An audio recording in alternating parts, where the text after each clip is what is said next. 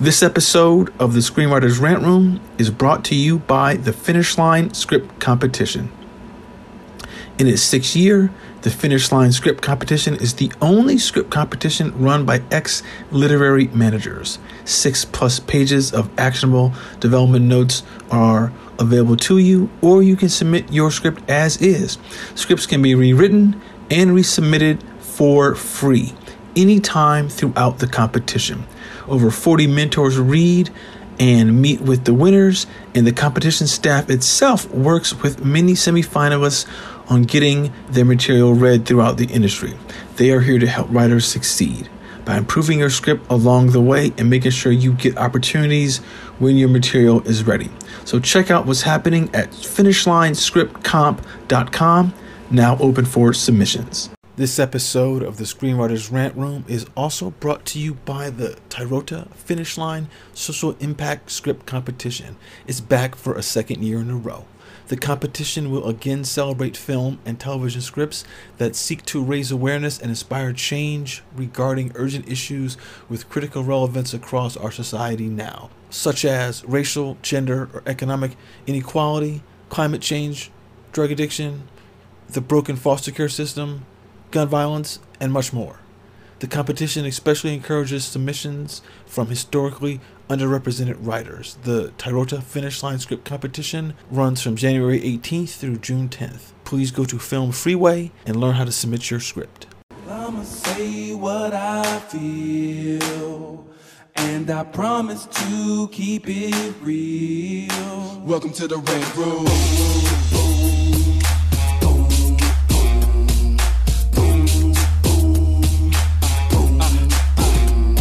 So you wanna be a writer, well you gotta be a writer till your fears are diminishing, the doubts are behind ya. It's hard to grind and the business got me stressed in the rant room. We let that shit up off our chest. You know the street nerd has got no time for no caca. Sass in class, yes that's Mr. Bolakaja. Never have to guess when you're listening to Hilliard. He gon' bring more game than a shark playing billiards. It's all about the craft of screenwriting. It's exciting when you turn an outline into something enlightening. Your pen and words are like bullets in a gun. Write what you feel, say what you want. Welcome to the Rant Room. What's up, y'all? It's your boy, Hilliard Guest, and you guys are listening to the Screenwriters Rant Room, where we keep it real, we keep it opinionated, we keep it what, Lisa? Wakanda forever. Okay, I promise you, y'all, one of these days I'm going to come up with a new catchphrase. We'll get it together. Every time we come up with a catchphrase, we get it stolen by people. So every time, it's crazy. That's every time. It's like every time. So you know how we do it on the Rant Room. On this show, we discuss entertainment, TV, film, music, culture, but our focus is always screenwriting, stories, craft, and shit like that. You hear her voice, Lisa Bolakaja, in the building. And listen, I tried to dress up today because I'm wearing my Star Trek Discovery shirt because I know Ken worked on there and wrote some episodes, so it's like I'm wearing my Star Trek Discovery t-shirt. Like I have my yellow Ahura one, but I thought, no, it's Star Trek Discovery, so let me put that one on. So I'm dressed up today. So you cute today. I'm cute today. I'm not in my jammies. It's Sunday, so I'm not in my jammies like I usually am, curled up. So I thought the least I can do for camp is like to at least put on some decent clothes and sit up. Yeah. Well, I appreciate you putting on the shirt from the show, which I got fired. That's always a. And you know what? That's the petty in me, because it's like, you know what? They always want to get rid of the good people. It's like, I don't care. I don't know. You was there. You did your thing. You were there. You did your thing. You know what? Forget them. I'm still wearing the shirt because I know some folks was on there and you did what you had to do and you moved on. I still got a lot of friends who recovery and and it wasn't like a mean firing. It just was one of those like, yeah, we don't really have anything else for you to do, so wait. We're gonna not pay you anymore. Bye. Wait. They didn't slam the door. They just kind of let it that soft slam where it's like. That's the thing. I think people think that in Hollywood, firing is usually like you're fired, and in actuality, it's usually way more nebulous than that. It's more like we don't have anything for you to do. We don't, you know what I mean? Like there's really no very passive aggressive. Yeah, it's a very kind of like bye, and you just kind of like take your picture off the wall and run down to the parking lot and that do your thing. I was telling somebody the other day that we've all heard the rumor. You're not anybody in Hollywood until you're fired. Mhm. You know what I mean? Yeah. And Lisa knows I was co-EP on this show a couple years ago, and I'm not going to say what the show is. You could look it up and figure it out pretty easily. And literally the day before we go into production, now I ran the room, I created the scripts, I did all that, right? We get to production, we're about to shoot, and I kind of had a little tiff with one of the suits. Tiff. They're in the middle of talking, and we're in the middle of rehearsal. I'm like, guys, you want me to run the set? Let me run the set. And I was being really nice and blah, blah, and they kept going. I turned and I was giving them that eye. Next thing I know, the next day, they're like, thank you very much. I was like, really, bitch? Y'all going? Wow. Well, that show never happened. Nothing ever happened with that show either. See, you can't take out the thing that made it work in the first place. Yeah. You can't. A lot of shows have learned that lesson the hard way. It's like For me, it was like, all of us knew that like the writing was on the wall so far in advance that we all knew we weren't going to be kept around. And that was just because, there was a lot of upheaval. The showrunner, Brian Fuller, who was the one who hired me, once he got let go, it was kind of like, he hired, you kind of look at each other like, well, that's better be updating our because we know Brian. Yeah. People, they got their people, and when new people come in, they bring in their people, and it's okay. It's just I never, like I said, I'm still cool with all those folks, and some friends of mine are there, and even the folks who let me go, I'm cool with, because this thing is, there's really no.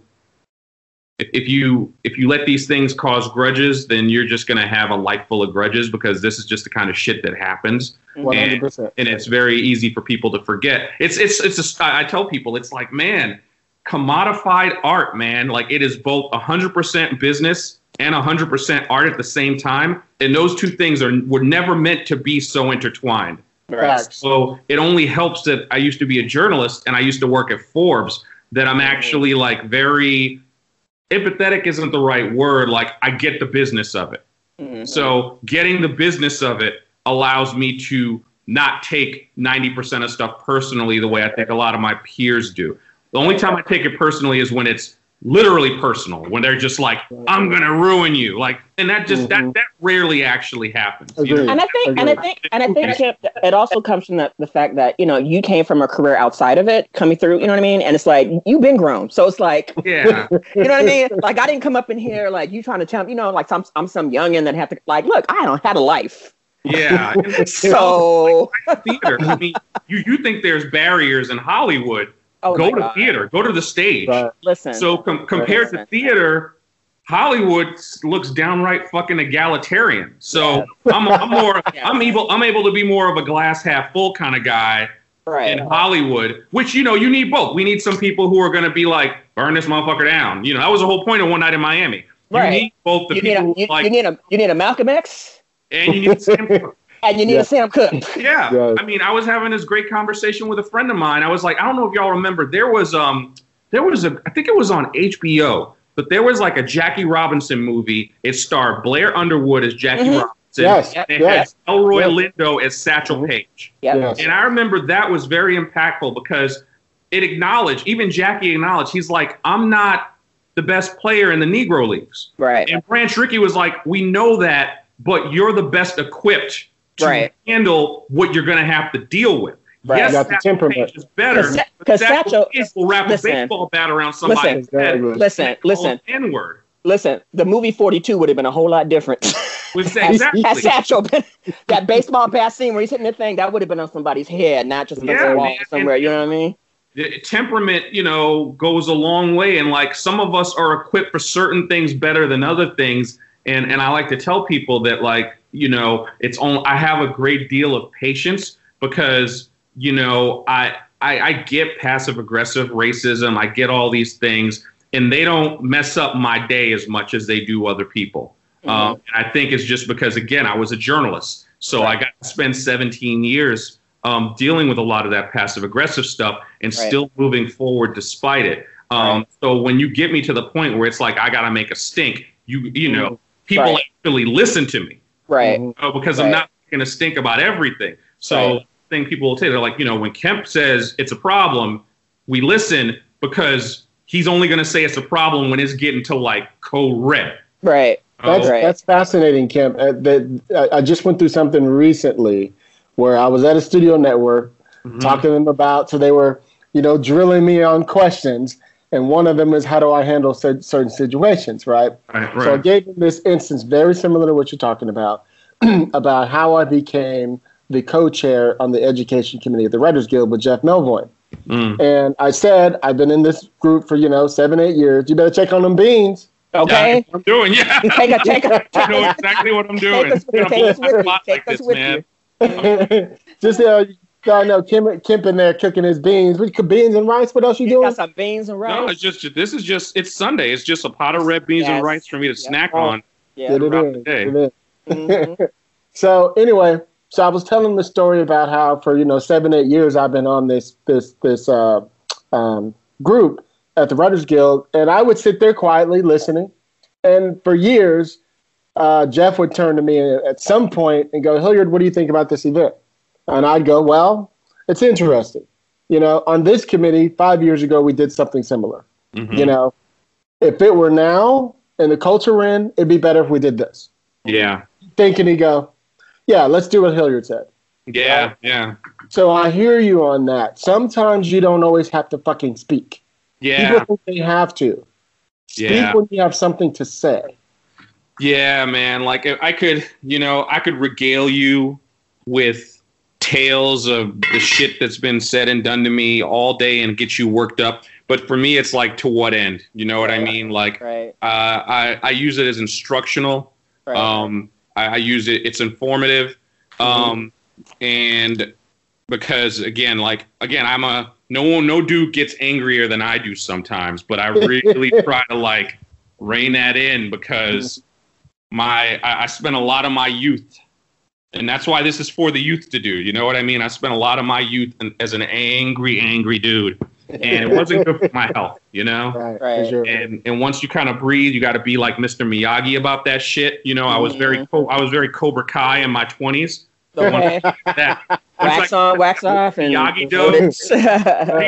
I was just like, yeah, baby, wax on, wax off. I'm and get more shit accomplished. Right. Wait. Do we even introduce Kemp? We just started talking. Hold on. I told him. Okay. That's what we do on the rant room. We just that first 10-15 minutes is us just talking like we do in the writer's room. As soon as you said red beans and rice, the shoes over here came off. I don't got comfortable. I'm thinking, I got some cornbread. I got some red beans and rice stuff in the house. I'm like, maybe I should make that. I made some tacos. I have waiting for me after. And I was like, you know what? Maybe I should have made some of them red beans and rice because I do have the rice. I do got the cornbread, and I do have the essentials. Kim said it is Sunday. It's Clark's Sister Day. And right? Clark's Sister Day.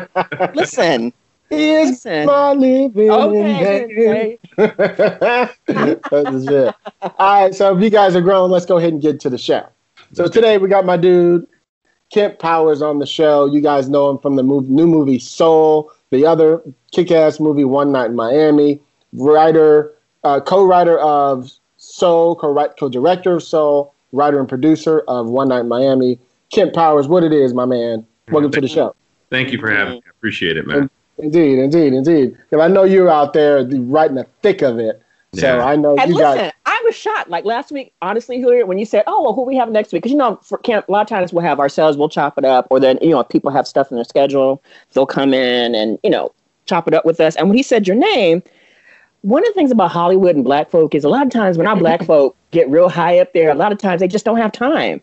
And and so he said we're going to have, and at first I thought I misheard him, and I'm like, "That's my cousin," And I'm like, "Really?" I'm like, all the stuff just dropped. Like he's still talking to the regular folk.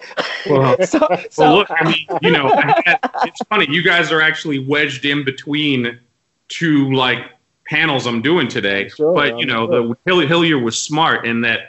We had this conversation about doing this before everything hit the fan. Right. And so much of this is just planning in advance. Now, it's also you keeping your word. And you keeping your word. I mean, I'm a man of my word. So Kemp, there are 4 things I know about you, and let me break these down before we get started.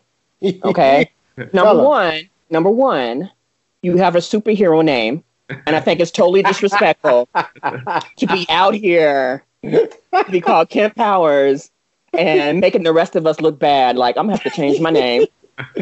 Number two, you part of the Howard Mafia. Yes. Because all of my people that are out here and people I know and people who have really I think it really is a Howard Mafia people. And y'all think I'm joking, but a lot of my writer friends and stuff, whenever I say, yeah, blah, blah, blah, where'd they go? Howard. I'm like, Howard Mafia. The Bisons are in the house. Exactly. Number three, I was out. I'm trying to think. I think I might have been either out of the country or I was gone for the summer when One Night in Miami premiered as a play in LA. Mm-hmm. And I remember being so upset because I heard about it. I'm like, okay, it's coming out. Because I think it was it 2012? No, because I was 2013. In 2013, because I was in Clarion in 2012. So 2013. And I thought, I'm going to have time. And then I thought, okay, it's going to open. It's going to be here. And then 4, it left and went to London or somewhere in Europe. And I was devastated. Because one thing I do love besides film is I love theater and I love plays. And and the characters that are in One Night in Miami, they are 4 iconic Black male heroes that when I was growing up, especially hanging around my stepdad's his auto shop. You know, we have all these Black men from all over the South hanging out. It's because that's what Black men do. You know, mm-hmm. They not only hang out at barbershops, they also hang out at the auto shop when it's owned by a Black man who's an ex-Muslim, Nation of Islam. So I had a very interesting upbringing, which is basically my mom comes from a Baptist background, very conservative, very Pittsburgh, you know. Oh, Pittsburgh, okay. Yes, you know, so August Wilson, that kind of stuff. We did the play in Pittsburgh too, you know. Yes, yeah. What? Oh, did you really? Yeah, we did the play in Pittsburgh about, it was last year. Oh my God. It was about 4 or 5 months before the pandemic. Wow. Yeah. Now I'm even more devastated because I could have went back home and saw relatives and took them to the play. So now that's the 5th thing you done added to my thing. But you know, it's and not only that, leaving and going to Europe, but just the idea that you took, like I said, this iconic photo. And so you'd always been on the radar and it was like, oh, I plays and new writers. And I think the one thing that I got excited about when One Night in Miami first came out as a play was the excitement of a new voice and who's bringing something that for these 4 Black iconic men that I grew up with who were such heroes to these Black men. Like I would be like, my job in my stepdad's garage was I would put the powdery stuff down that would soak up the oil. Mm-hmm. And he'd pay me my Doritos and Now Later money to sweep that stuff up. He would, like the Nation of Islam, he would take in brothers that may have had like prison records who had went in and needed a new start in life, gave them their first job, cleaned them up, got them together. So I would be riding my little banana bike, bicycle all around because we had like this big lot. And I would listen to these Black men. And I remember watching the Ali fights on TV. I remember them being so proud of Jim Brown. Mm-hmm. I remember them speculating on what happened to Sam Cooke. I remember them talking about, just what Muhammad Ali, like I said, all these men. So when the play came out, it was already on my radar in terms of, oh my God, these 4 iconic men. And I think what makes it so interesting now is the fact that the movie comes out at a time, and Soul too, because Soul is dealing with a lot of Black cultural stuff too, that for the fact that they both came out at the same time, because didn't they both come out on Christmas at the same time? Technically, yeah. It was rare. Just in theaters. One Night in Miami came out on Amazon this weekend, but in theaters. But, not many. It was just a handful of theaters. Right. Oh, yeah. Right. And I think, was that 4 or 5? But the last thing is the fact that even though I hate first for Black people, because I feel like this country, we've done so much and we shouldn't have a lot of first anything. The fact that you're the first Black animated from Pixar who's put out something that has gotten so much critical acclaim, that's huge. So I feel like your timing, there were some seeds planted for your work and for you to have the life that you have in terms of you to come out from being a writer for Forbes, from coming into the business from the outside and having a perspective that is not beholden to Hollywood. Like you said, to have this kind of like life before you come into this life, that I think is very unprecedented. And it's so timely. Like both of these projects. Is there a question in there? This is a long I can't. You know what? Let me just shut up because I'm just sitting here just blown. Like I said, I watched it. Like I was like, okay, it came out a couple days ago. Listen. I'm fangirling. I apologize, people. Okay. I might not ever get to do this ever again because now that you're going to blow up and probably win Oscar for Best Adapted Screenplay, you're going to get up there into that realm. Movies out. I mean, honestly. Listen, you got to understand 2021. This whole thing was the fact that these movies even got finished under the circumstances is a miracle. So I've already been a recipient of 2 miracles but they were meant to happen. Because I'm telling you, being up, I've been telling people I'm going to watch it as soon as it comes out. And then I kept saying, oh, I'm not ready. I thought, well, let me try to push it as far as I can and watch it right before we talk to you. So it'll be fresh in my mind. And like I said, I watched it early this morning. And I don't know if it's because it's the witching hour, but emotionally, it was like I literally had to stop a few times just to cry. Because I felt like even though these things that they're talking about happened so long ago, the fact that it's so cyclical and we're in the midst of it yet again, not only did it hurt, but it gave me hope also. Good. Let's get into it. Because it's like, this ain't new. We've been through this. This ain't new. So I will shut up now and I will just listen. So we know the play came first. Right. But what came first for going into production? For you, and was it Soul or was it? I mean, I finished the screenplay for the first draft of the screenplay for One Night in Miami. I finished about 4 or 5 days before I started at Pixar. So that would have been July or August 2018. So, and of course, I was thinking okay, and that shows you how circuitous the route is to get a movie made. That I made Soul. We were making Soul the whole time. And Soul was almost done before we shot One Night in Miami, which would have been January and February of 2020 is when we shot principal photography on the film. So, it's interesting because the film got bought by Amazon literally a week or two before we went to the Venice Film Festival. So people are seeing it, and we're so lucky that happened. It was so great to have that happen. But people see an Amazon production. I don't think they understand that this was the most indie film. We were, I jokingly say, I can only imagine how many favors Regina had to call in. I'm so happy she loved the script because based on the script alone, just because it was such an indie film, without Regina and her name association, I wonder how much harder it would have been to get people to even audition for the film. And Regina's been in the game for a long time, so she knows where all the bodies are. So I know she was like, don't let me. A lot of people, it was like, Regina wants you to audition, and they were like, word, and they came out. But this is really an independent, and it speaks so much to Regina too, because, she was still shooting Watchmen when we first met. We did a Skype. I was up in Northern California. She was in Atlanta, and we did the Skype and talked about the script. But after she won the Oscar, she could have done the dump truck full of offers of things to do. Got backed up to her house, whether she wants to admit it or not. And she had to tell everybody, y'all all have to wait because the first thing I'm going to do is this independent movie from this dude you never heard of. Right. You know what I mean? Has she seen the play, Kemp? Has she seen the play at all? No, she read it after she read the film script. So when we first spoke, she read the play as well. And she was like, it was hard for her to believe the same person wrote both because, my adaptation was really an adaptation. I really kind of reimagined the whole thing. So, the fact that she blocked out, as soon as we finished One Night in Miami, she was in New Mexico shooting The Harder They Fall. Her schedule, she just managed to open up just enough time in the schedule to get this movie done.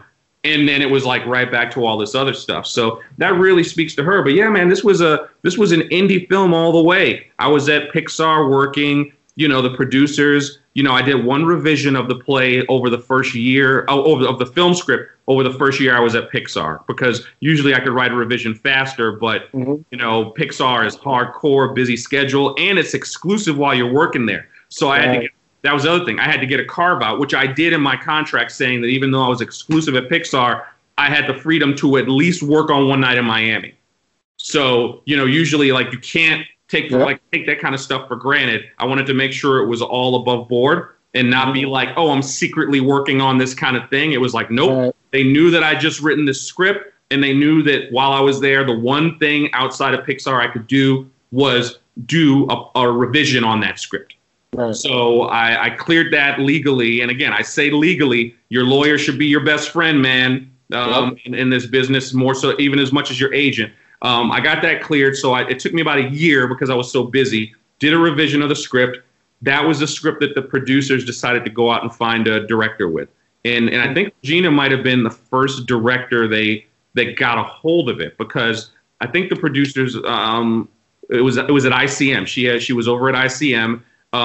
We'd had a conversation, and I was really excited about the idea of having a new director, either a first-time director or a first-time feature director, or someone who had just done maybe one indie film, because there's a different kind of passion behind a project when you feel like this is the thing that can help me put my footprint, get myself on the map.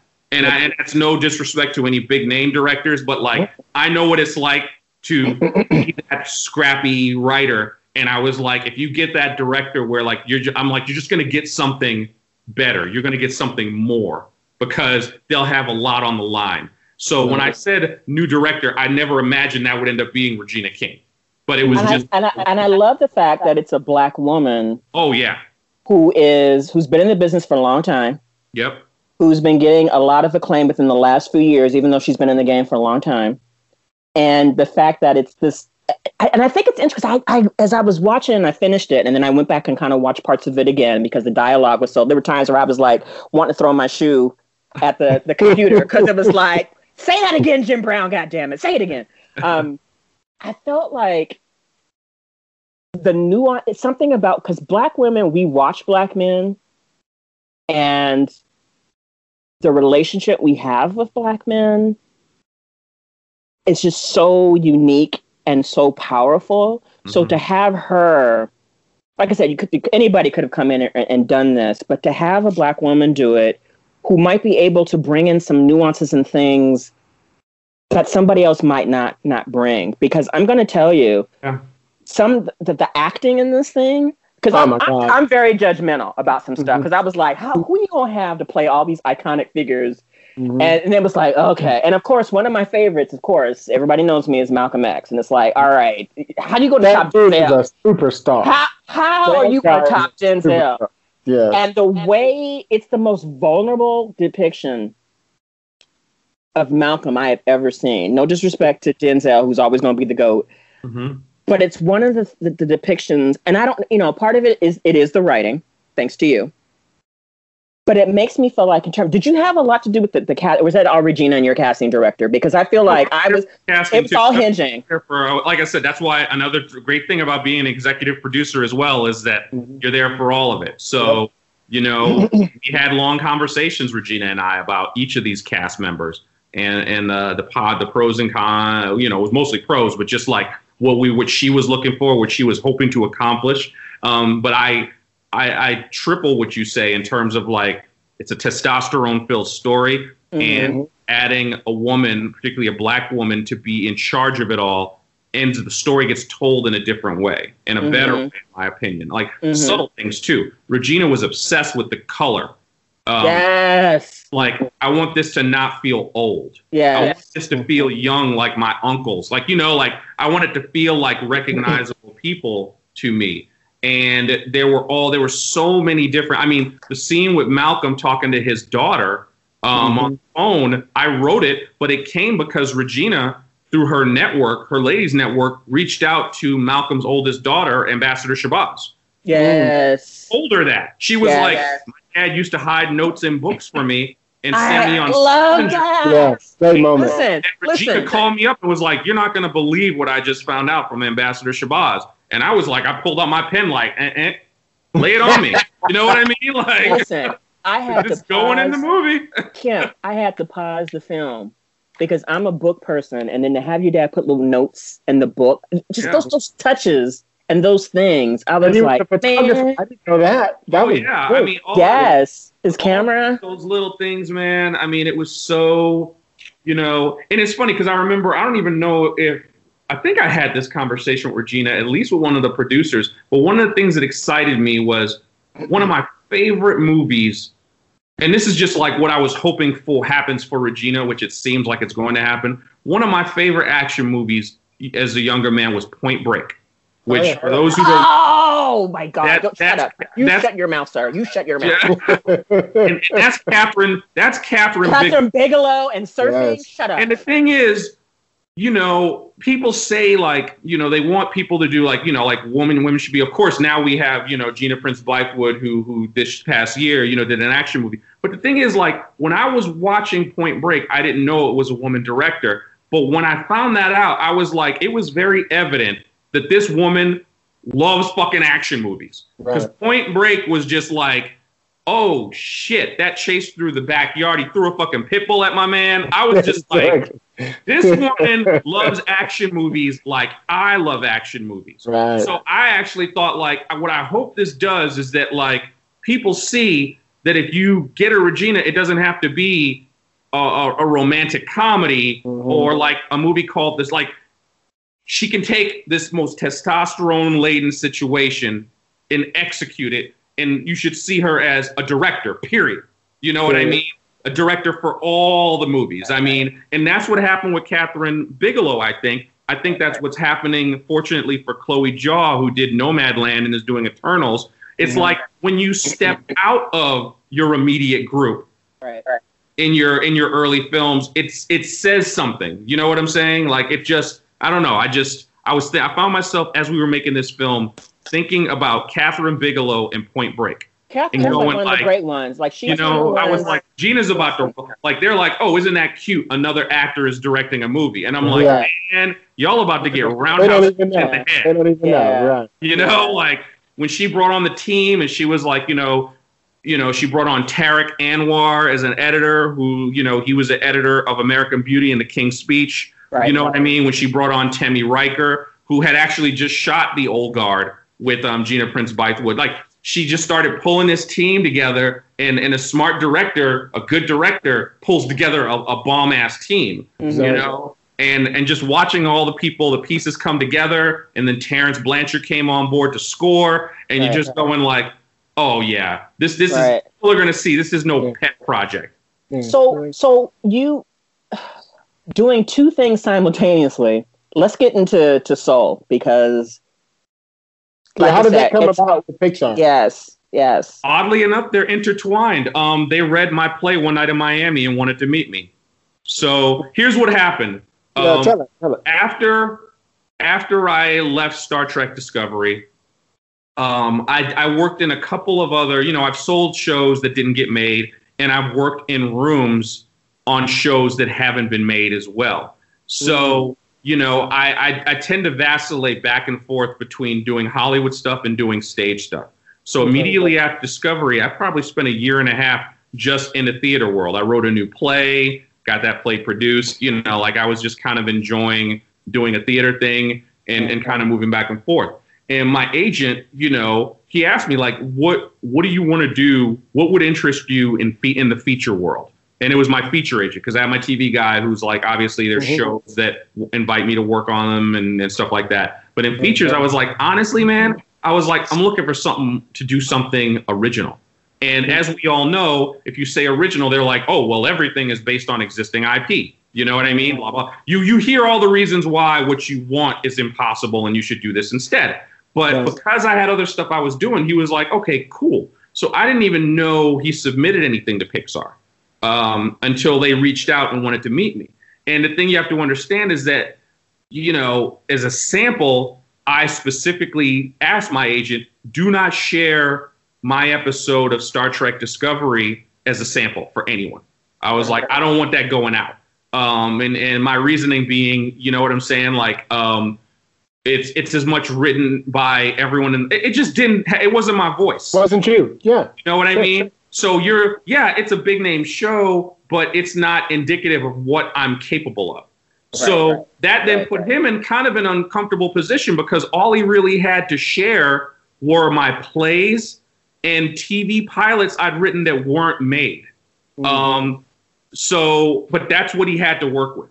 So he actually shared my play one night in Miami. The folks at Pixar were interested in bringing on a new writer. They asked if I had anything comedic, and he shared a pilot that I'd sold a show to FX that didn't get made, but I'd written a pilot that was really good. He shared that, and based on that, that's what they invited me up there to meet with. I think I was one of 3 or 4 writers they were considering. Okay, I was going to ask you that, like how. Oh yeah, I know. They consider him anymore. I only know who one of the other writers were, but all of them were like writers on big shows. Let's put it that way, like big shows like Westworld and all that stuff like that. So I kind of went up there just kind of like, okay, well, I'm probably not going to. And again, it's so like, I don't know. I can't count how many times in Hollywood I've pitched producers and I've had this passionate take. And I'm just like, I know I can do this. There's no one better, at telling the story than me, just to find out that like a writer on a big show gets the job, and again, it's just happened to me on Tuesday.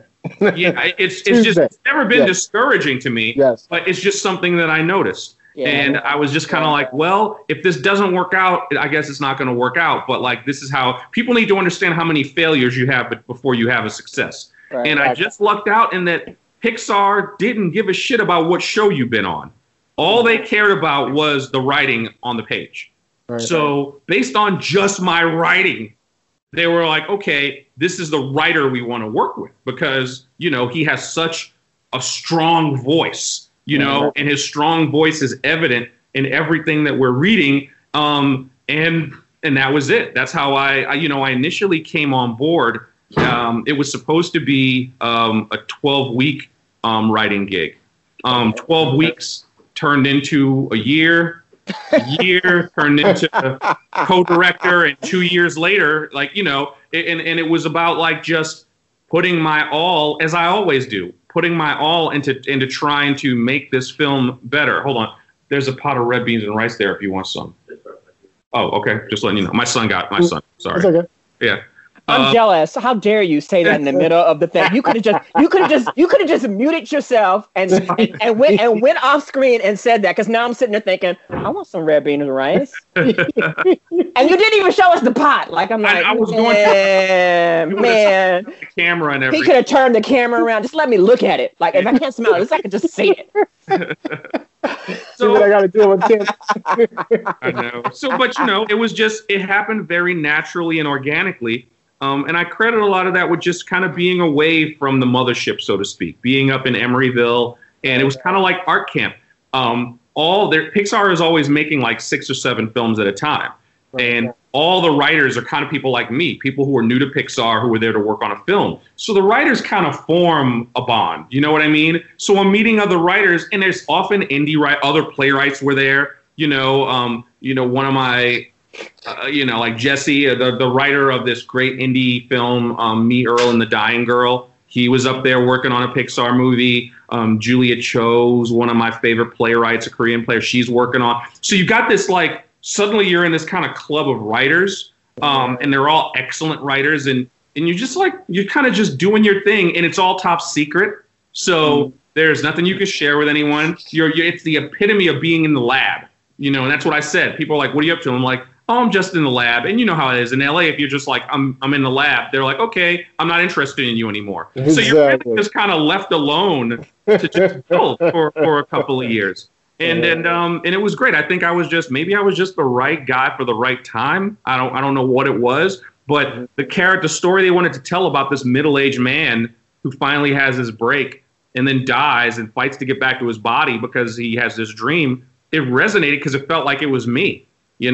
Like not just the fact that he was the same age as me, from New York like me. You know what I mean? Like it was like I was like, okay, this is almost creepy. It's like you guys want to tell. Wait, did you get nervous? Did you get nervous, Kemp? Like, okay. Yeah, like it was that deep. Like, and they were like, well, the character isn't developed yet. I'm like, well, I've got plenty of material to develop this character, and I literally just pour my life into it. Like the conversation Joe Gardner has with his mom is like literally the conversation I had with my mom, like you're just pouring your personal experience. And again, it was my agent hearing me say, I want to do something original. And one of the only places where it's like original stories pulled out of thin air is actually Pixar. Right. So in animation, it's so funny. Like, again, I feel like I have to try to explain to people that there's no one way to do anything. But in my experience, when I go to events, group events, particularly group events geared at writers of color, and I know this is a generalization. I'm not trying to offend anyone. Tell them. I feel like I am being given advice on how to get a job. Okay? And I don't want advice on how to get a job. I want to get advice on how to have a career. Right. And they're very, very different things. Right. Yes. Sometimes the very things that get you a job fuck up your career. And the job itself fucks your career. Because, yeah, you'll get... but people are not going to fuck with you after that job. Facts. So I just really... I'm more of like, I'm already middle-aged. I don't have 15 years to dick around doing bullshit and lying to people and doing... Like, I can only be my honest... Listen, Kemp, you grown. Yeah, I mean, okay, listen.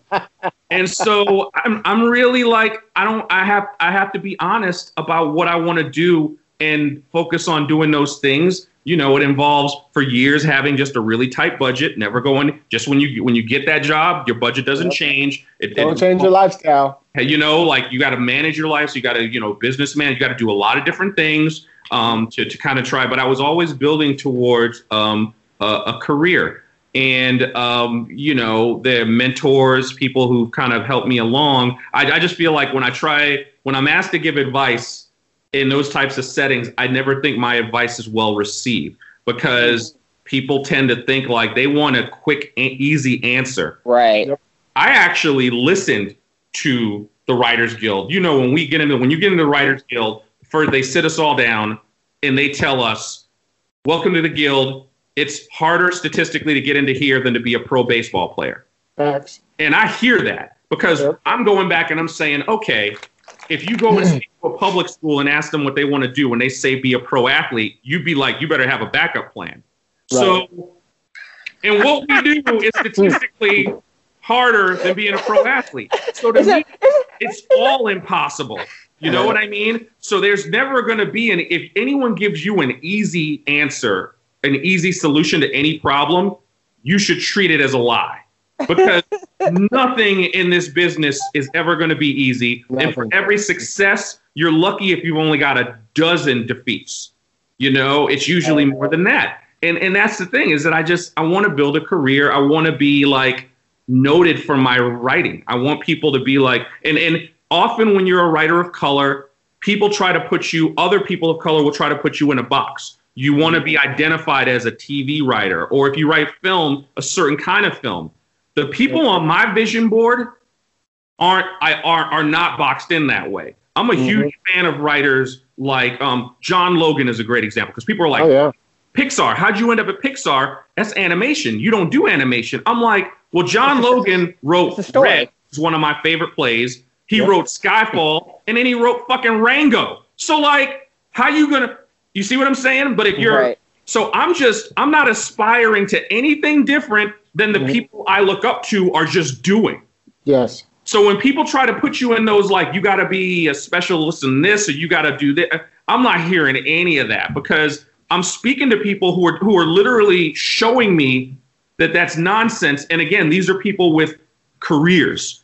And it's interesting, like the way my day and the way my week work, because, you know, I'm promoting these films now and it's exhausting but fun and you're excited. But people forget that like the films have both been done for a while. I've already been back in the lab. Exactly.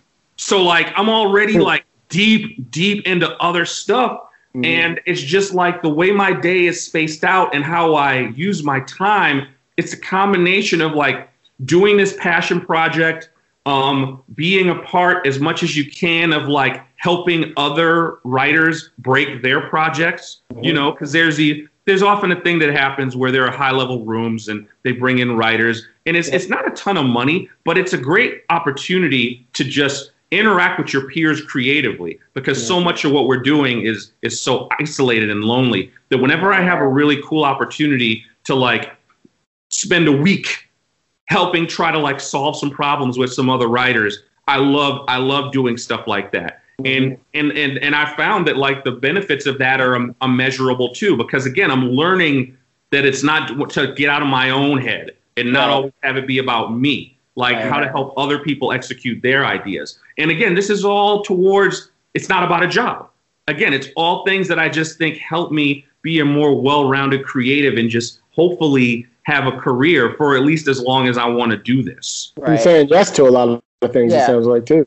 Yeah. You know? I was going to ask you. Go ahead, Lisa. Do your thing. I was going to say no. You can say.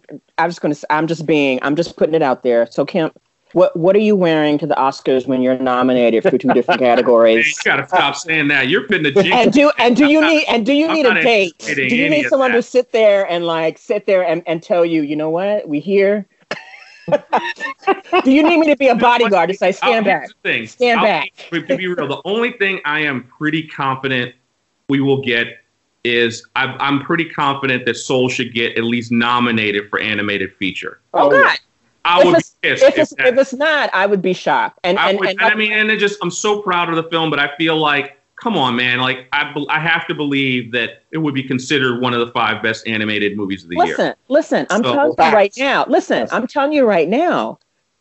You're going to be nominated for 2 different categories. And you need to come to terms with that. Blah, blah, blah. And you need to hire me to help you to stand back. Okay? The power of Christ compels you. You know what I recommend? I think you both, here's what I prescribe. Both of you go watch the Christopher Guest film for your consideration. Oh, yeah. You know what I mean? And listen. And I'm not trying to be no Marilyn Hack with a job on her face crying at the TV. I'm just doing my business. You know what I'm saying? Like I am, whatever happens, right? We're already blessed. I'm already happy. I'm already satisfied. I'm already down the road on the next couple of things. So you can say that all you want to, but I'm just letting you know it is in the universe. What is you wearing and what extra ingredients are you going to splurge on to put in the red beans and rice? I have no plans of wearing anything because it's not a plan. So, hey, Kim. Yeah. She want to know, is you or is you ain't my baby? That's what she wants. Yep. I'm not planning to be wearing nothing except these sweatpants I got on under this shirt that you can't see. Because that's what's going to probably be the case anyway. Everyone's going to sweatpants right now. Listen. You know, we're going to be, in lieu of dress shoes, I'll have these on like I do now. Grown folks. He's going there. He's walking through with his Crocs on. Listen. Got my house shoes. What I like about you, Kemp, is the fact is that you're not only your trajectory, but the things that interest you and the types of films. Because most people would think doing animation, doing something like One Night in Miami, doing all these other different things, for someone to talk about Kathryn Bigelow and Point Break, like that just tells me the talentedness that we have in Blackness and how Black people are all of that. Because when I hear people talking about Kathryn Bigelow or Point Break or any of those films where it's like action and I feel like I get you. Like as soon as you said that, it's like, okay, this brother is really one of those who's like, one, into story, character, understanding it's about the work itself. It's not about all the frou-frou and all that other fancy stuff. It's about telling a quality story with really great characters. Because Point Break is one of those ones, it's like, if you don't know what Point Break is, I am so sad for you. But it's one of those flicks where, even with just Kathryn Bigelow, and in terms of you even talking about, Regina King going into this trajectory of women and different people coming and bringing different stories, I just feel like what is next for you? I know you can't tell us a lot because they probably have you hemmed up in secrecy, but the fact that you talk about Kathryn Bigelow, Point Break, all these different things, is there something you can tell us in terms of passion projects you would like to do? Sure. So we can get into your head a little bit more that you can actually tell us without them knocking on your door like the FBI and taking you out from Pixar or someplace else. Sure. I mean, a couple of things that I'm doing. I mean, I'm directing one thing.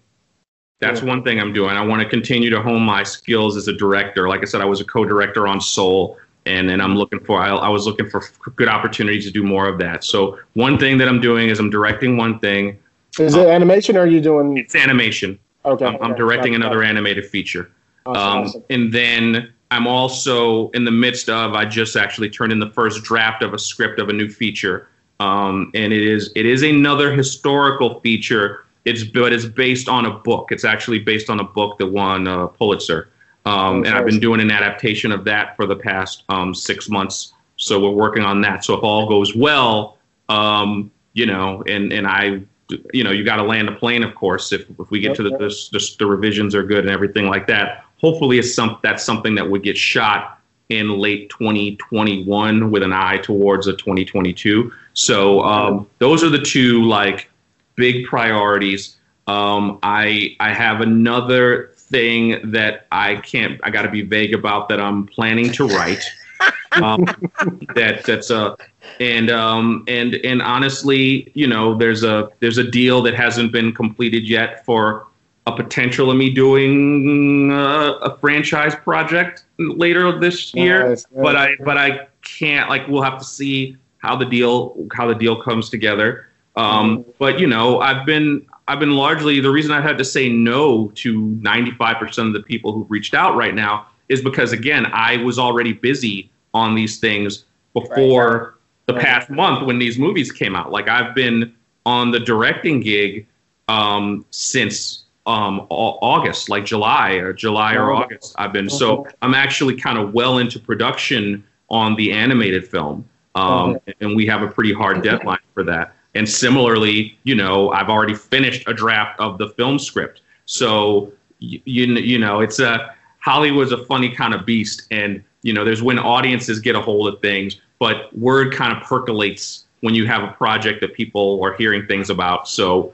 you know, you're already having certain kinds of meetings. And again, the thing that both of these projects have in common is that I get like super excited and passionate about them. You know what I mean? To the point that like, I'm like, oh man, I can't wait till people see what I do with this. I feel like a little kid almost. And it's motivated by that. You're just like, oh man, wait till people see this. Or I can't wait to see the look on people's faces when, or like, oh man, can you imagine when this dude says this, or when he does that, or when she does this? Like, oh, and you get like, it's like that level of enthusiasm. It's an enthusiasm for just sharing a story. It's not an enthusiasm. Look, I being perfectly honest, this pandemic has been a nightmare. But one positive, if I can glean one positive, I actually kind of have preferred doing these virtual release parties in my house. And listen, with your nice house slippers. Yeah,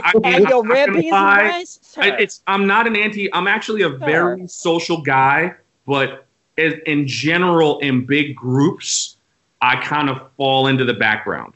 I am not much of a drawing attention kind of guy. I'm just kind of like, you know. You're going to get it now, though. Come back. Like, not having to be out and about has been kind of a bit of a relief for me right now, because I've just been able, like, we had a great release for One Night in Miami Thursday night where they sent us a package with like drink mixes and ice cream. Oh, shut up. So I put the movie on and I was like shit-faced before we hit play. I had like you know what? I already had like 2 Mai Tais, and What kind of ice cream did you have? It was actually from this Brothers ice cream. They were so dope about it. It was like, this brother makes this ice cream. It was vanilla, but it was salty vanilla. Yes! And it had like, they sent all the toppings, including rainbow sprinkles. It was like they were in my childhood. So I'm sitting here with like Carvel rainbow sprinkle set up, drinking Mai Tais. And you don't remember nothing. You don't remember nothing. Yeah. To me, that was like a dream opening. And people were just in the chat on the side, and I'd sent, it was weird. Like, you only got like two 2+1s. So one I had sent to my mom back east. And my mom was having a field day because, you know, my mom is attending a Hollywood opening, and she's posting photos on the virtual red carpet. And my sister suddenly is in the next photo. Then my brother's in the next photo. I'm like, is everyone coming to your house? Everybody is. I like that. That's good. So, it sounds like there's so many great. I have another question after you. Yes. My final question for you, Kemp, is what are some of the new skill sets from moving into directing animation from playwriting and working with plays, like what are some of the new skills that you've gathered working with Pixar that you're going to use later on? Because I feel like you're another director writer that's on the come up, and I just want to know what are some things that you have gathered in your mojo bag that you're taking with you, and then I'll turn it over to you. Yeah, I gotta say, like, you know, Pixar is it's the house of like master storytelling. Like, having been there for several years, and you know, it's family now. I can say that I get why it's been a breeding ground for so many people in Hollywood for so many years. Because, as you said, there is a commitment to story on a base level. How many times has someone been writing something and they've just been like, oh man, I can't, they're writing towards that one joke. You know what I mean? Like, right. And the odd thing about Pixar movies, you remember them for being so funny. Most of the time we're working on them, the jokes aren't even in there. We're not even, if you see an early reel of a Pixar movie, you'll be like, there's literally nothing funny here. It's because we are 100% committed to story. Exactly. Story is king.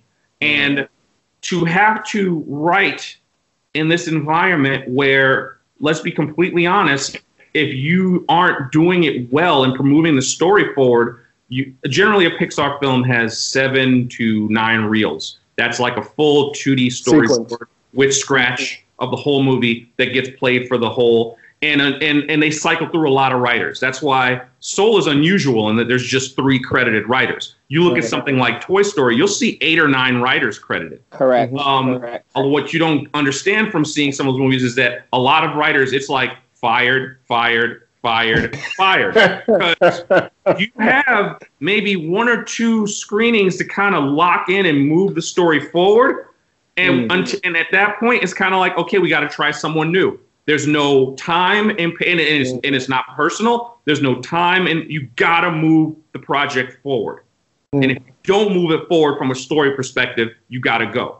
And to work in an environment like that, I mean, I've called it, people have interviewed me about it, and I've called it like Navy SEAL school for screenwriters. Yep. You know what I mean? Most of the people who go in are not going to make it to the end. Right. That's just, and this is nothing where no one's mean, everyone is, but it is just, you are being forced to work at a very high level. They don't need, in my opinion, they shouldn't even need to put the exclusivity in the contract, because if you got to be a hell of an arrogant person to think you're going to be working on a Pixar movie and a project on the backside trying to sell TV shows, because the amount of focus it takes is borderline superhuman. Like, you know, it's the main reason why I'm doing a few other, you know, like I had a great experience on Soul, but like I didn't want to go immediately back into development on another Pixar movie right away. I wanted to do a few, and a lot of us do that. You know, you'll notice like a Brad Bird or an Andrew Stanton, you know, you kind of cycle in, and there's no part of the doubts that in the future I won't go back and do another Pixar film. It's just that, like, you're working at a level, man, that you should come out of it like a fucking Green Beret. And the assumption, I think, in the business, rightfully so, is if you've landed one of those planes, you're a Green Beret. So, like, all of a sudden you find people, oh, well, you did a Pixar movie, so you might be a good candidate to talk to me about this. And they know you've been trained on problem-solving story in a certain way. Because the thing that the audience knows about Pixar is the beautiful animation. The thing the public doesn't know is that the animation isn't important from a story standpoint. If the film doesn't work in 2D storyboards with scratch actors, it's never going to get animated. Right. You know, like it has to work on a story, emotional level when it's in reels. And that's the thing about Pixar that people don't realize. Like, when you see a Pixar film, every Pixar film I've seen, and I'm seeing most of them, you come out with an emotional resonance that you don't get from other animated studios. I remember back in the day when Creative Screenwriting Magazine used to have their down at the State Center. They used to have their expos. Yeah. You could not get into the Pixar ones on story. And I remember listening to other people like, oh, we're just trying to hustle and get in here. But from day one, Pixar was always about story, character, and getting that emotional core was everything. Absolutely. There's a book out on writing Pixar. It's really good. Yes. Yeah. There's been a couple written. And here's the thing that people, and again, it's yet another thing that people don't want to hear. Because then the question is, well, how do I get an idea to them? Here's the reality. There's no way to get an idea to Pixar. Because here's the thing. Pixar doesn't invest in ideas. They told me that. They said, we invest in people. We invest in the artist. And that's a major different way of thinking. Very different. You could have $1 million idea and Pixar's like, great, go somewhere with that. They don't give a shit. Pixar believes in finding an artist who they think has vision, and they invest in that artist so that no matter what your idea is, as crazy as what Soul ended up being, they're confident in you as an artist to let you give it a shot. That's why Pixar makes these films that on paper seem insane. If you go back and look at like the pitch for something like Up, Inside Out, WALL-E, right there. Ratatouille, Soul. If you ask me to pitch these movies, they're the worst pitches in the world. They sound stupid. It actually goes against all the logic we've learned. You know, there's no elevator pitch for Soul. In fact, when they asked me or Pete Docter to do it, we're kind of like, well, we're not used to having to like, our pitches involve the creative standing in a room with their peers for 45 minutes and showing them pictures and there's no elevator pitch for a Pixar film. And it's because they don't invest in ideas. They only invest in people. So it's about who you are and coming to believe that you can you can approach the problem from a story point and that you have vision and you're coming from a personal place. They always ask, no matter what Pixar film it is, it always starts with a personal story. You know, a great example would be if you look at Onward, which was in production at the same time as Soul. They came out first. That it's been reported, so I can repeat it. But you know, it came from Dan Scanlon, the director, never having his father died when he was, I think, like an infant. So he never met his dad. Right. So, and there was one cassette tape that was like his mom and his relatives were having fun, and his dad, he found this cassette tape where his dad is on the tape at the end. And they were like, so-and-so, say hi. And he goes, hi. And they're like, okay, say bye. That's almost emotional, Jack. And you see? You were already about to fucking cry. Yes. The tape that inspired Dan Scanlon to tell the story that became Onward. And that's what, see what I'm saying? Yes. So that's Pixar. Love it. No meeting of anything and telling you, there's no notepad for you to do this. There's no advice I can give you. It's you. It's your emotion and your personal story powers your storytelling. And that's right up my alley because everything I do is powered by me. Love it. Let me ask you a question. Yeah. Oh, you know, anyone who has, the idea is not even precious to me. I'm like, I'll tell you specifically what I'm doing. Go out and steal it, but you can't steal it because you have to steal. Yes. Exactly. I say that all the time. Shit. Yes. Let me say this. Yes. Let me say this. Just piggybacking off of what you were talking about there, all about Pixar. My question was kind of, you were starting to go there and then you jumped onto something else. So my question was, so people assume when you've done animation, you can't possibly do a real movie, right? And what they forget, which is why it's so good for you that both of these came out exactly at the same time. Right. So you're like, that same motherfucker wrote that? Yep. Right? Completely different tones, completely different themes, right, et cetera, right? Where I'm going with that is what I've learned is, and you just nailed it on the head about how Pixar works, story. That means any room you go in, every executive, every producer knows you wrote a Pixar movie, which is the hardest thing in the world to write. Right? So they all are like, you could probably run our TV show, can't you? Pretty much, yeah. You feel me? No, I mean, I'm being given, the assumption is that I at least could, a lot of people would give me a shot based on that. And I would argue they should, I deserve to be given a shot. Exactly. Based on what we, and then again, it was a collective effort, but based on what we were able to accomplish together, we should all be given a shot based on that. Because,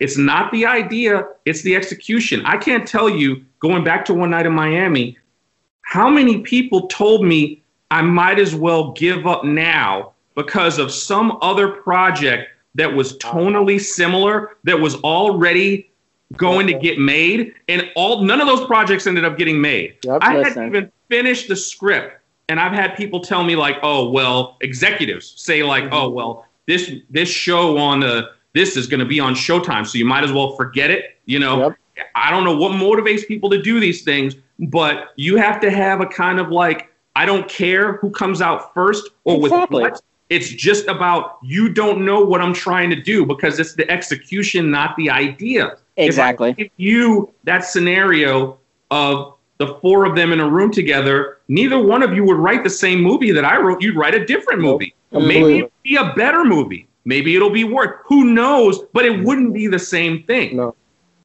And here's the interesting thing. I've talked about that. I know you got to go soon. I talk about this a lot on my show about when I first wrote. I think, you know, the Sylvester, you remember Lisa, so I wrote, you know, the singer Sylvester. The reason I wrote that story was because I used to hang out at the coffee shop before I ever had an office. And Lance Black, who wrote Milk, would sit across from me and we would talk every day, you know. And every weekend for like once a month, he'd be gone up to San Francisco researching Milk. And one day I was like, where are you? What are you doing? He's like, oh, I'm working on this movie, blah, blah, blah, blah. And I was like, Milk. I was like, I could have swore I heard there's like 2 or 3 other movies like that. Why are you doing that? Thinking like Hollywood. Yes. And he said this, which I will never forget. He said, Hilliard, nobody's going to write it the way I'm going to do it. So not cocky, but just confident, like what you're talking about. Yeah. And then here's the other part. He said, you got to be first. You feel me? That shit put me to tears. Yeah.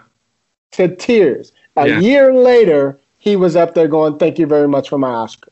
A year later. Right. You know what I mean? And that's why I was like, exactly what you're saying, Kemp.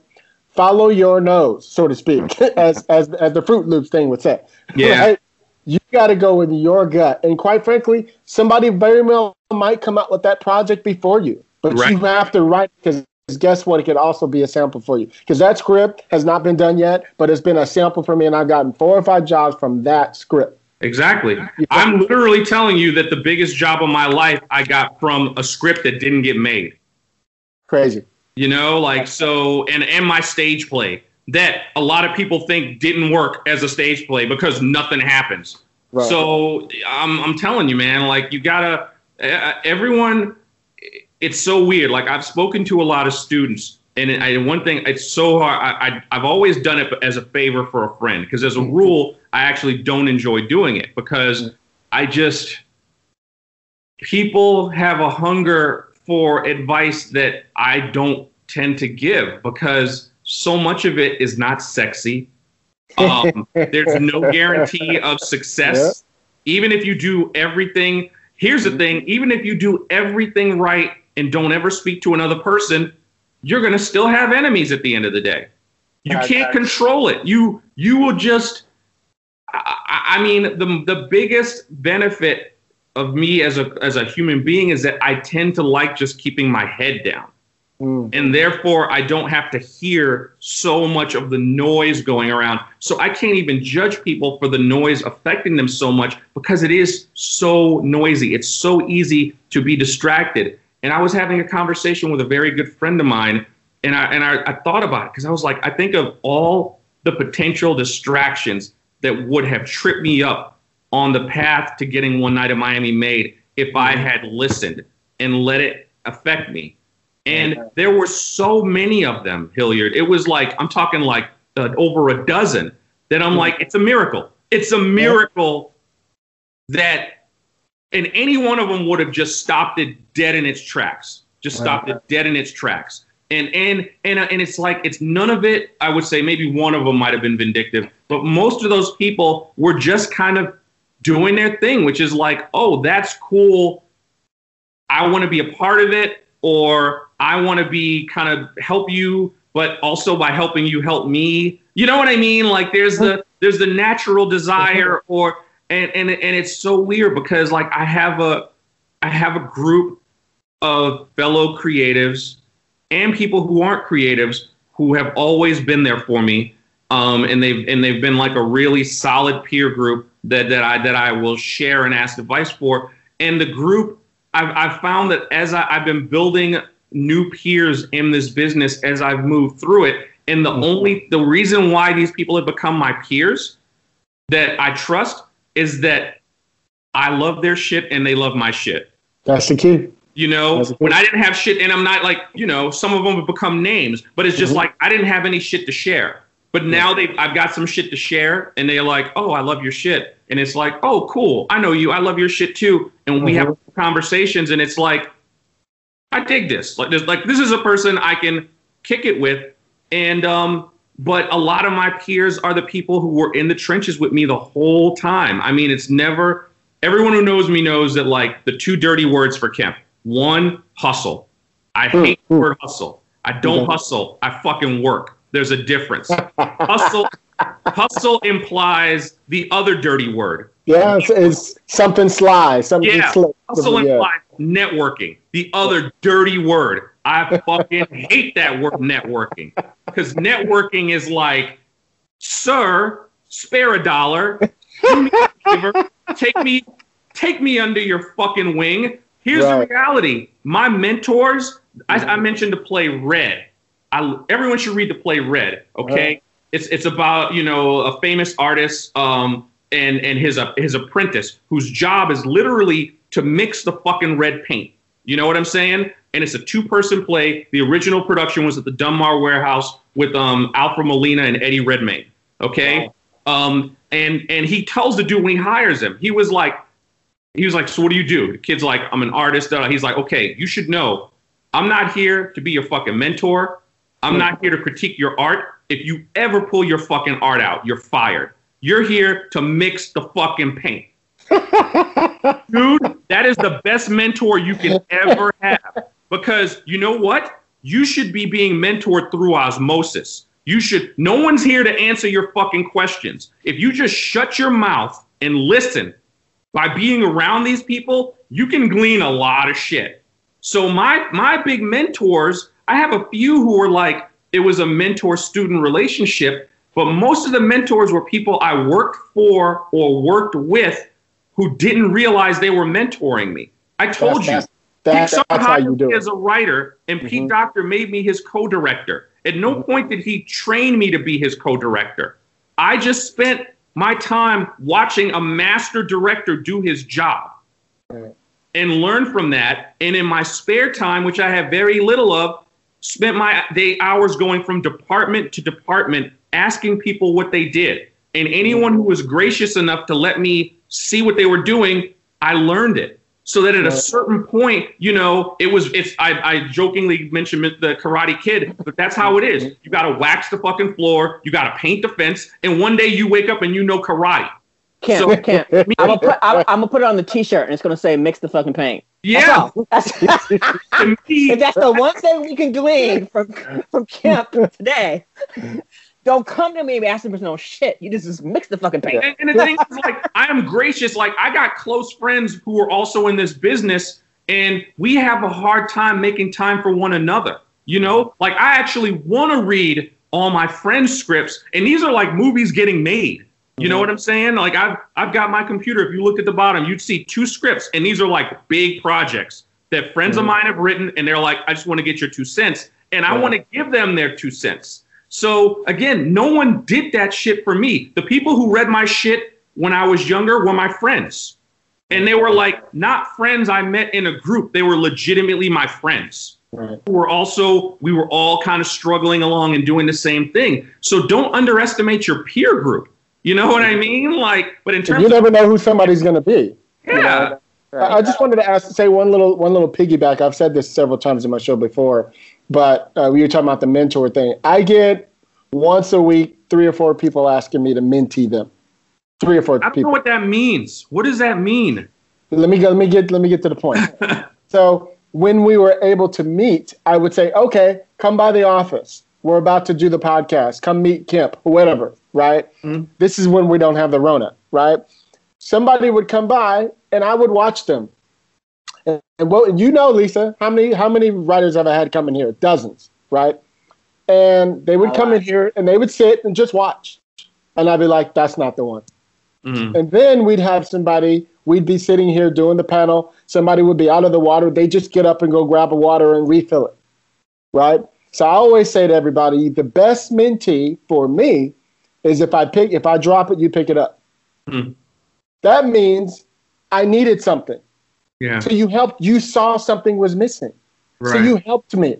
Whatever it was, you noticed something was needed. That's a good person. That's the person I'm going to go out of my way and go, what do you do? Right. Oh, I'm like, you know what? I got 10 minutes. Let me take a look at the first 10 pages. It's like that old school apprenticeship. Yeah. Yeah. It's like that old, you just do it. You learn the craft. You're there, blah, blah, blah, blah, blah, blah. And then you just get it from being there. And I think that's like you said, Kemp, that's hard for a lot of people to grapple with because they expect some kind of like instant magical thing that happens. And if I get a mentor, they're going to like reveal all the keys of the kingdom. And that's not how it works. You still got to do it yourself. One of the worst mistakes I ever made was once when I needed an assistant. I made the awful mistake of posting on social media that I needed an assistant. Oh boy. And again, it was this weird thing. The reason I needed an assistant, it was because I was overwhelmed. Like there was so much stuff, I couldn't keep track of it.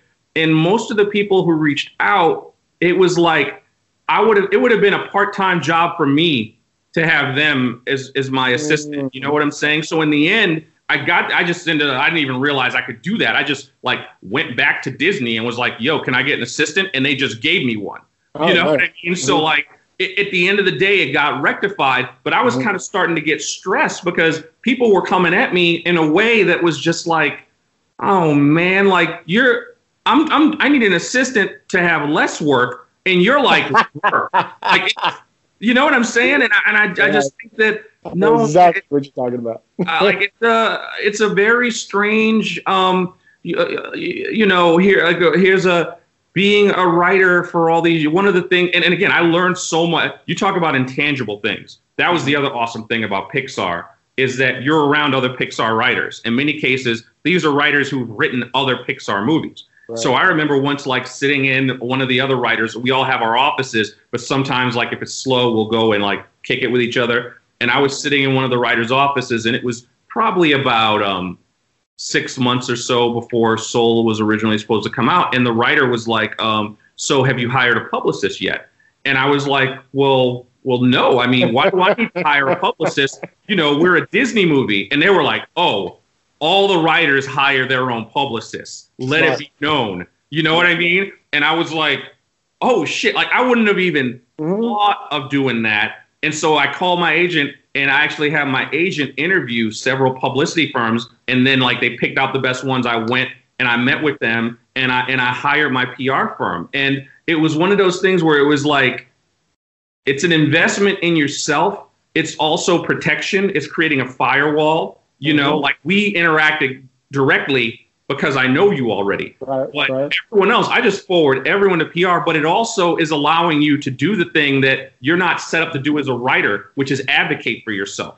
Right. It allows you to be creative too and let them focus on the business. Them deal with have that buffer. Let them make sure you don't get forgotten. Let them worry about all the, managing so that you don't do too much. Like all those things that like, oh, I don't want to have to deal with it. They're dealing with it. And it's actually also everyone in the creative industries, and this includes theater, your success and failure, a lot of it is you, but you also need people advocating on your behalf. Mm-hmm. That is a huge part of it. That's the closest thing to networking I can say, is that there need to be people out there who will advocate for you. So again, how do you lose even when you win? If you come out of a certain situation and technically you've won, but then there's no one who will advocate for you, then you fucking lost. You see what I'm saying? So that's, again, job versus career. Right. Is who will advocate for you. And it's not like, will you advocate? It's not something you ever ask someone to do.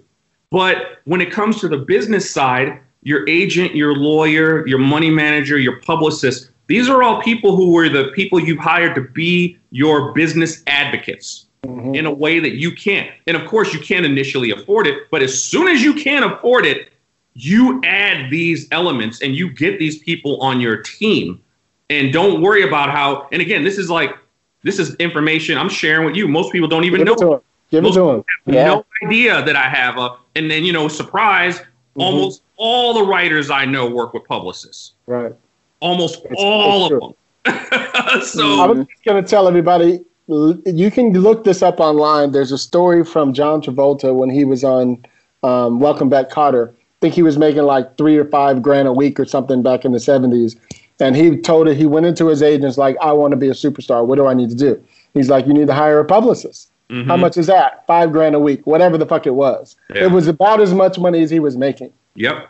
And what happened? He was the only one on the cover of TV magazine, this magazine, the only one, because he went and spent his money on that. Yeah. You notice if you follow my social media, it's boring. I don't post nothing.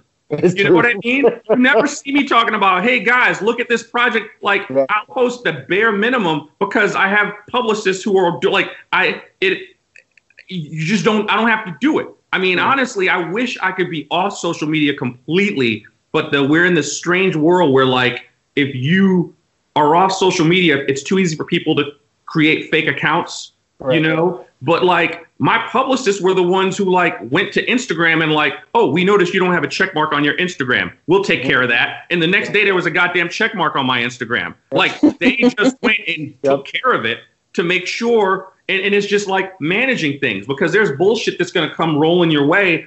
And you just want to have a protective layer. That's why, as a rule, I don't respond to anyone on social media for anything unless I know them.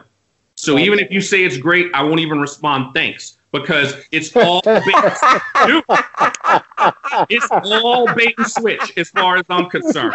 So I won't even say thank you unless I know you. You know what I mean? If you got a check mark, you know what I'm saying? So like, when Steven Van Zandt said he loved One Night in Miami, of course I'm like, God damn, thank you, Steven Van Zandt. But like, because it's got a check mark, so I know it's really Steven Van Zandt, and I don't have to worry about being like scammed or something like that. But I don't respond, and you might as well just not even bother with a DM. Like that's laughable. I haven't even opened that DM folder in years. Like it's just the trash as far as I'm. Wait. Your mama, your sister, and all them trying to get in contact. Like boy won't even answer the direct message. What's going on? I am. He don't answer the phone. Like very basic. Like no interaction with nobody. We're trying to be like you can't. Like you know what? We just shutting everybody down. It's self-preservation, man. I told you I'm not that kind of like, That's why you're going to be here for a long time. If you want to get a hold of me, it's so easy through the proper channels. Right. It's so easy through the proper channels. And you know that because that was so Disney is funny because like when Soul came out, suddenly I got like emails from a few like pretty famous people. And I called my agent. I was like, how did this person get my email? And they're like, that's just Hollywood. Like they call their rep and be like, get me fill in the blanks email and they just get it. But that was the new thing for me, just having like random people. But for the most part, it's just like, if I don't know who you are, I as a rule.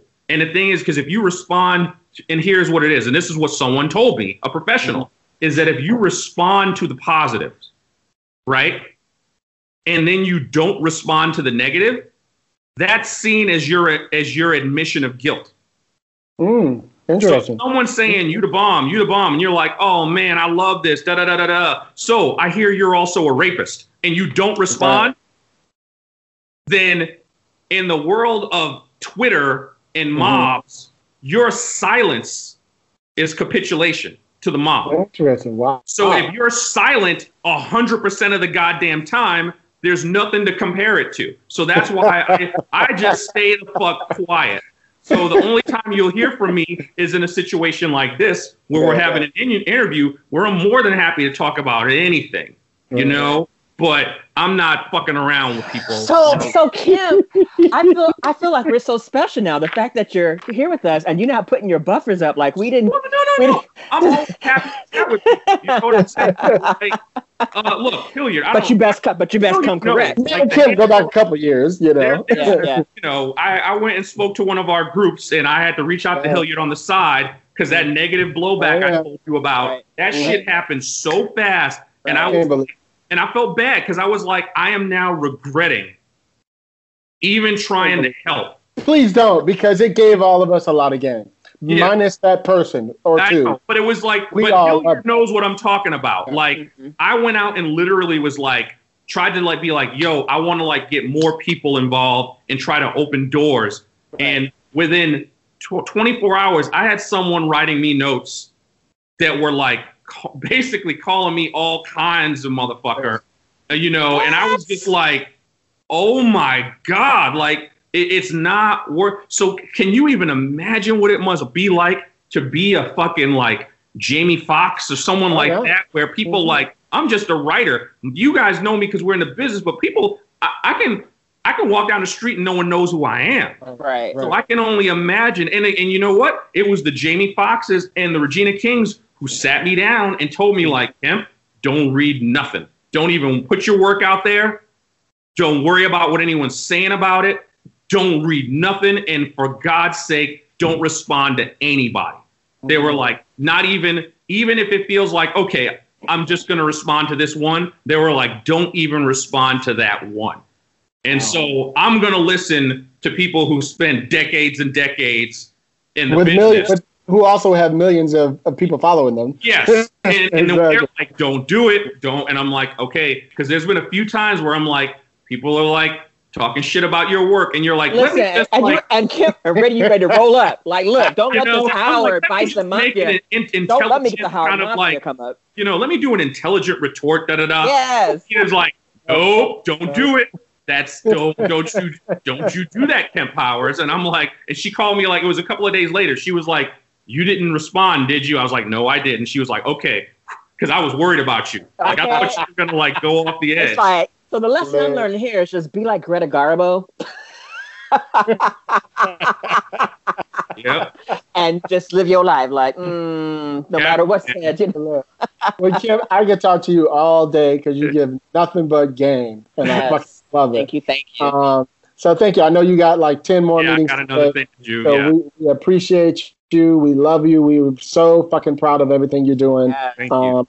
And we look forward to seeing you at the Oscars. Yes. Really? Get that outfit. Start planning that outfit. I'm not getting nothing. If I don't have it, if it does happen and I don't have anything to wear, it'll be because of you two. Oh, that's exactly. and the good thing is this: I'll be able to talk shit on social media, and you ain't gonna say nothing. You know what? I know. Now you know my secret. So, knowing that you're not really on social media, is there any social media? I am. I post things every now and then. I don't engage. Can you share with us what your social media is? Oh, sure. It's POWERKENI. That's both my Instagram and my Twitter. Kenny.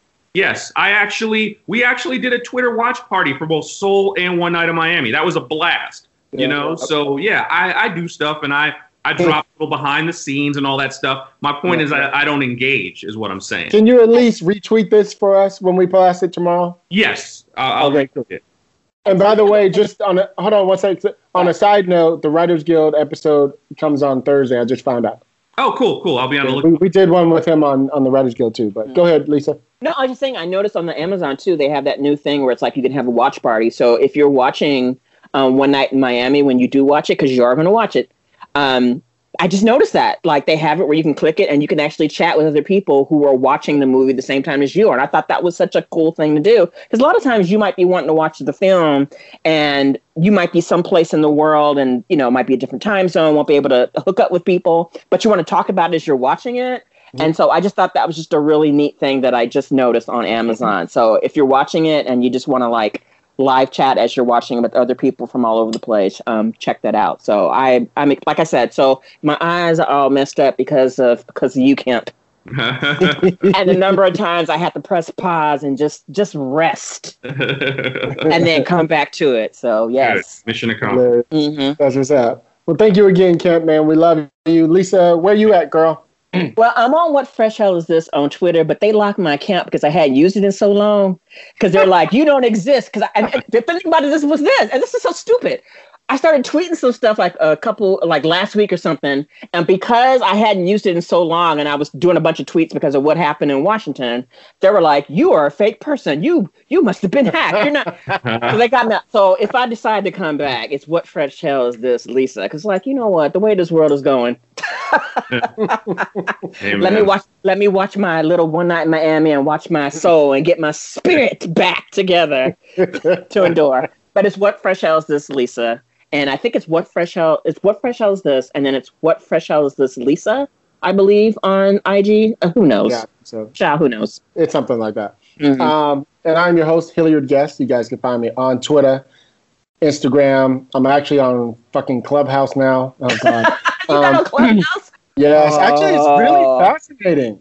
It's really, you would love Clubhouse. Oh, I know. You know what? They had Lakeith Stanfield, and I missed that one. That's the one I should have been on. Is Clubhouse the one where you kind of like someone hosts you and then you call in? Yes. Oh, you know what? Someone asked me to do that, and I was like, hell no. Don't. As much as I got a temper, man, I would just be flipping out on Clubhouse. Yes. I would be a hot mess. Don't do it. Don't do it. Yeah, I'm not doing that. Mess. But I like it. Anyway, you guys can follow the show. Screenwriters are on Twitter. Any questions, screenwritersrantroom@gmail.com. Please go on iTunes, Stitcher, Apple Podcasts, Spotify, whatever you guys listen to. We're everywhere. You guys can find us out there. Follow us. Also go on our screenwritersrr.com. We have T-shirts and hats and all kind of mugs and all kind of cool shit you guys could do.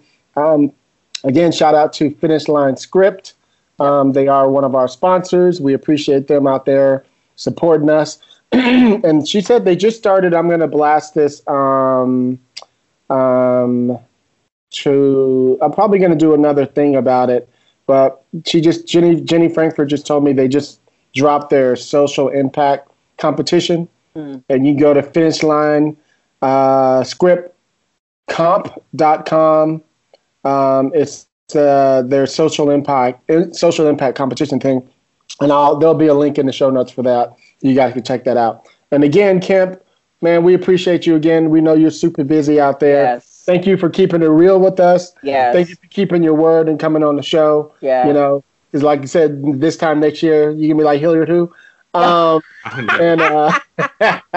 even though we're gonna be working on some shit by next year, so I ain't gonna worry about it. Yeah. But I appreciate you, man, and keep doing good shit, representing us well. Yes. You know, appreciate it. sure. Yes. Anyway, join in with us, everybody. You know how we do it on the Rant Room. Yes. On the show, we keep it real. We keep it opinionated. We keep it what, everybody? Wakanda forever. Thanks again, Kim. See you, Lisa. Talk to you guys later. Ciao. See you Have next a good week. one. Ciao. Peace, y'all. I'ma say what I feel, and I promise to keep it real. Welcome to the Rant Room.